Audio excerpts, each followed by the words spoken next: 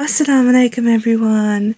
My name is Farah and this is my first ever podcast of many to come, inshallah. These podcasts will be me speaking on a variety of Islamic topics as well as my perspective on life as a Muslim woman living in the UK. But just note that I am not an alama or a scholar, so I don't have that sort of knowledge and definitely nowhere near that level of knowledge that they do. So if you're looking for that level of information, then my podcast is definitely not the one.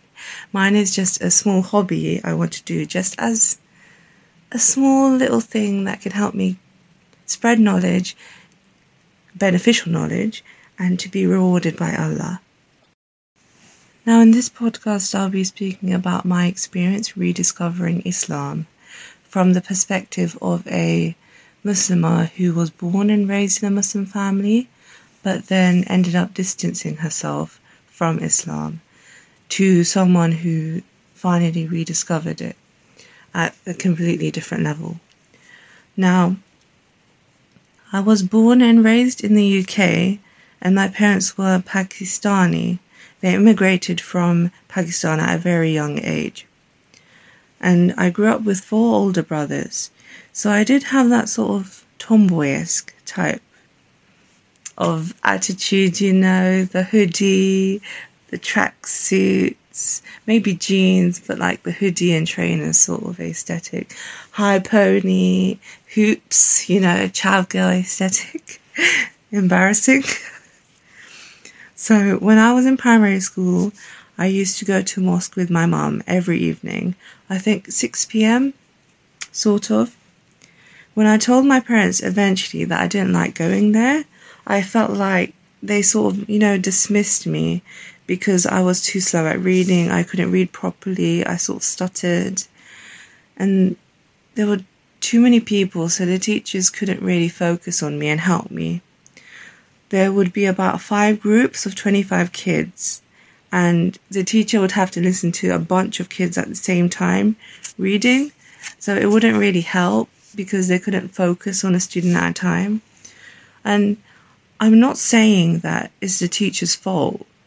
They just didn't have time and there were too many students. It was just that sort of environment that it had to be quick because you're running out of time. But after I left the mosque, because my parents did pull me out, and they listened to me when I said that I didn't like it. And I gave them the reasoning. And they said, fine, that's okay. So they took me out. But they did want me to learn. So they tried to take me somewhere else. They tried to send me to someone's house. Now this lady and her husband. The husband would teach the boys. And the lady would teach the girls. But I really didn't like it there because she would pull people's ears, whack people with the stick, just for making small mistakes, stumbling or stuttering or anything like that. And I honestly felt so scared. I felt as though she would hurt me. And I know she wouldn't because my mum said, don't hurt my child. And she knew my mum, so she respected her wishes and she didn't hurt me. But I just felt so scared, It was that sort of environment. Now, it was not nice to see someone who you are told to respect and to admire and learn from constantly just hurt kids.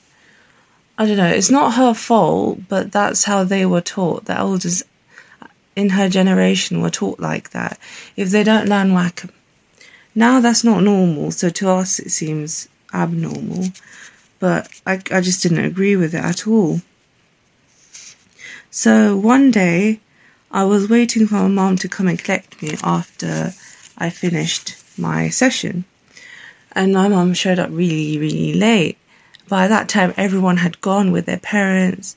I was alone, so I was scared for my life. I thought she would whack me, but thankfully she didn't, alhamdulillah. And my mum eventually came and she saw that tears were down my face. I was crying like anything. And yeah, no, I never went back. I never went back, and I'm honestly so happy. I'm so thankful that my parents understood me when I told them that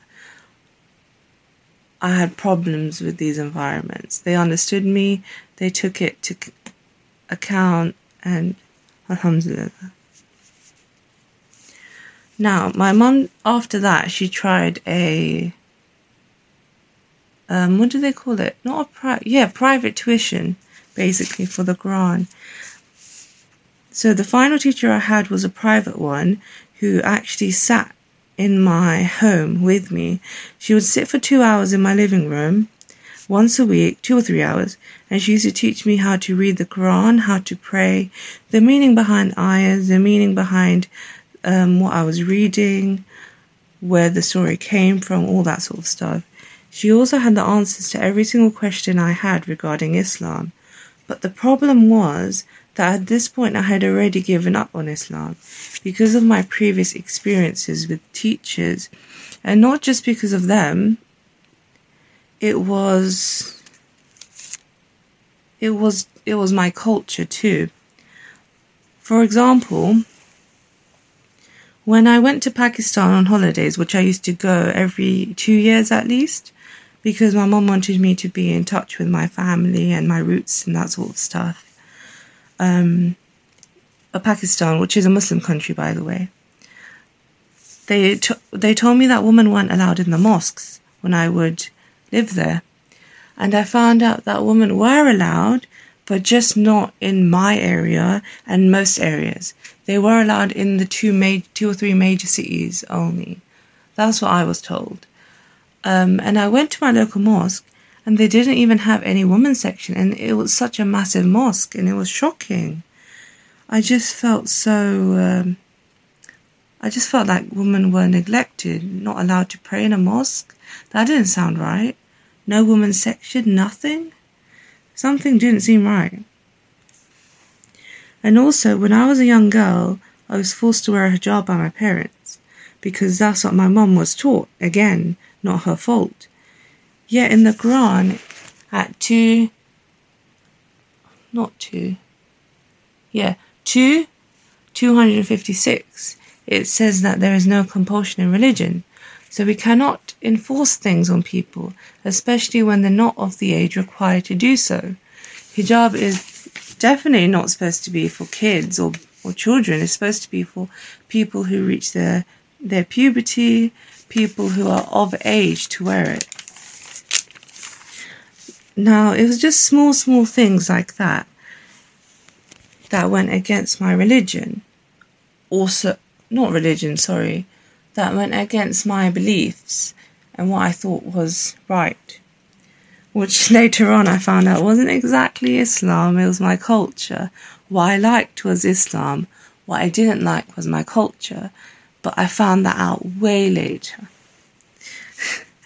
Anyways, before we get to that, my turning point was the time I was in college, and I became friends with some girls who I only hung out with them because I didn't really want to be alone. That's literally the only reason. I was scared of being alone. I was alone half my life until year 9. That's when I finally made friends.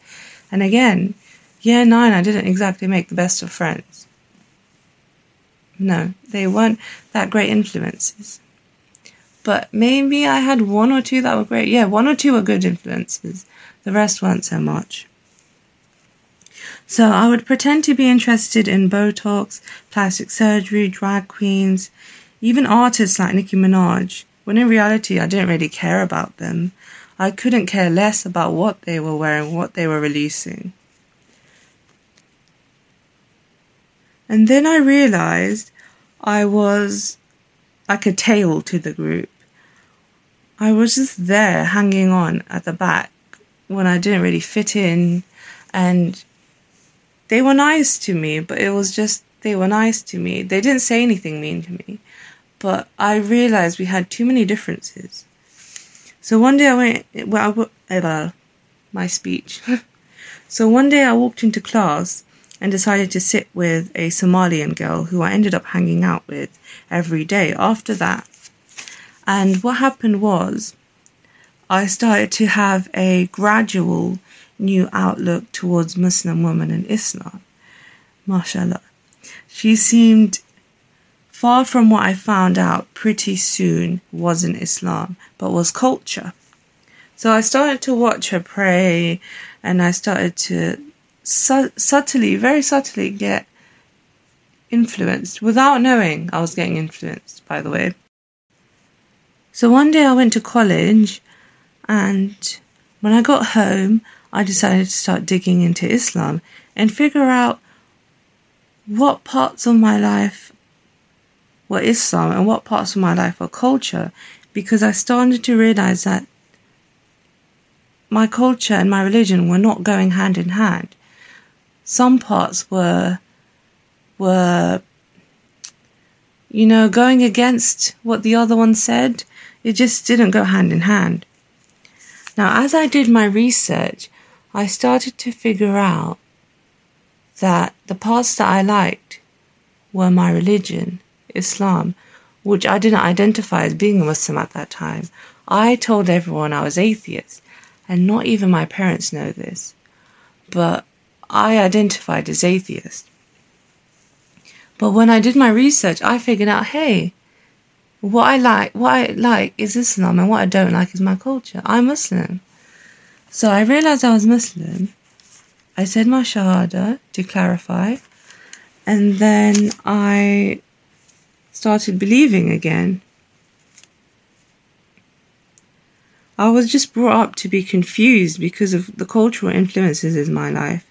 Again, I was a child, so I would obviously take in information from all sides of my life, from my family, from my mosque, from everything. And be it the right or the wrong belief, I would take it in because that's what I was taught.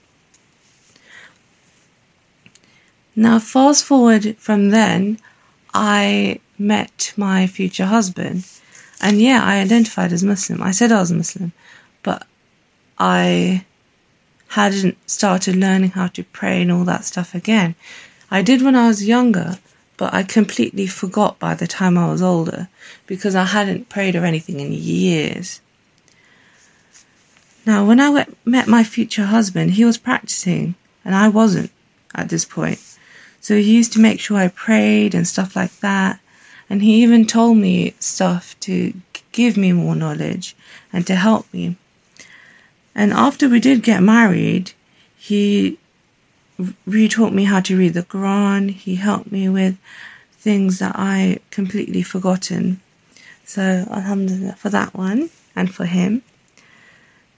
Now, from the point of college to the point of getting married, I did rekindle with Islam and I did accept it.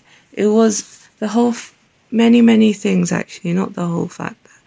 One of the things was the fact that people were saying that Islam isn't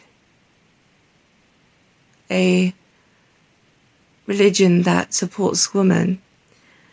And now the more research I did, the more I found out, oh yeah, it is a religion that supports women. It supports them more than any other religion and more than any so-called feminist movement that ever would support women, especially Muslim women. No feminist movement will ever support Muslim women. Every single movement says that you're oppressed if you cover your hair, if you cover your body. All those movements support women who don't cover their body. But anyways, that's a whole other topic.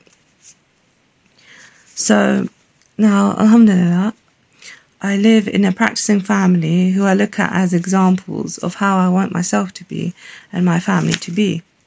I look at my husband for how I want my son to be, and I try to be the best example for my daughter too. She's very small, but obviously she'll get influenced more because she's small. And even my son. And honestly, Allah has taught me in so many kind ways, mashallah, that Islam is a religion of everything lovely. It's got so much goodness in it. It's a religion that has peace, that has happiness, that can literally fix communities if followed properly. But sadly, people don't tend to follow it properly these days. And yeah, Allah chose to guide me to the right path in such a strange way. But yeah. And now, ever since I got married, I gradually started to practice more. And I used to wear skinny jeans and then t-shirt, like tight clothes and all that sort of stuff. So I stopped doing that as well. Everything takes time. The more research you do, the more you slowly change. If you do it all of a sudden, you lose it all of a sudden. But if you do it slowly, everything starts to click into place. But yeah, that's all for today. And I don't know how long it was or anything. I just wrote down what I was going to talk about, so I spoke off those points. I hope you guys enjoyed though, and I hope to see you, obviously not see you, but I hope you tune in to listen to me in the next one. For more beneficial reminders, you can follow my Instagram, by the way. Same name, just search it on Instagram. I try to post Islamic reminders and that sort of stuff, inshallah. Have a wonderful day and salam.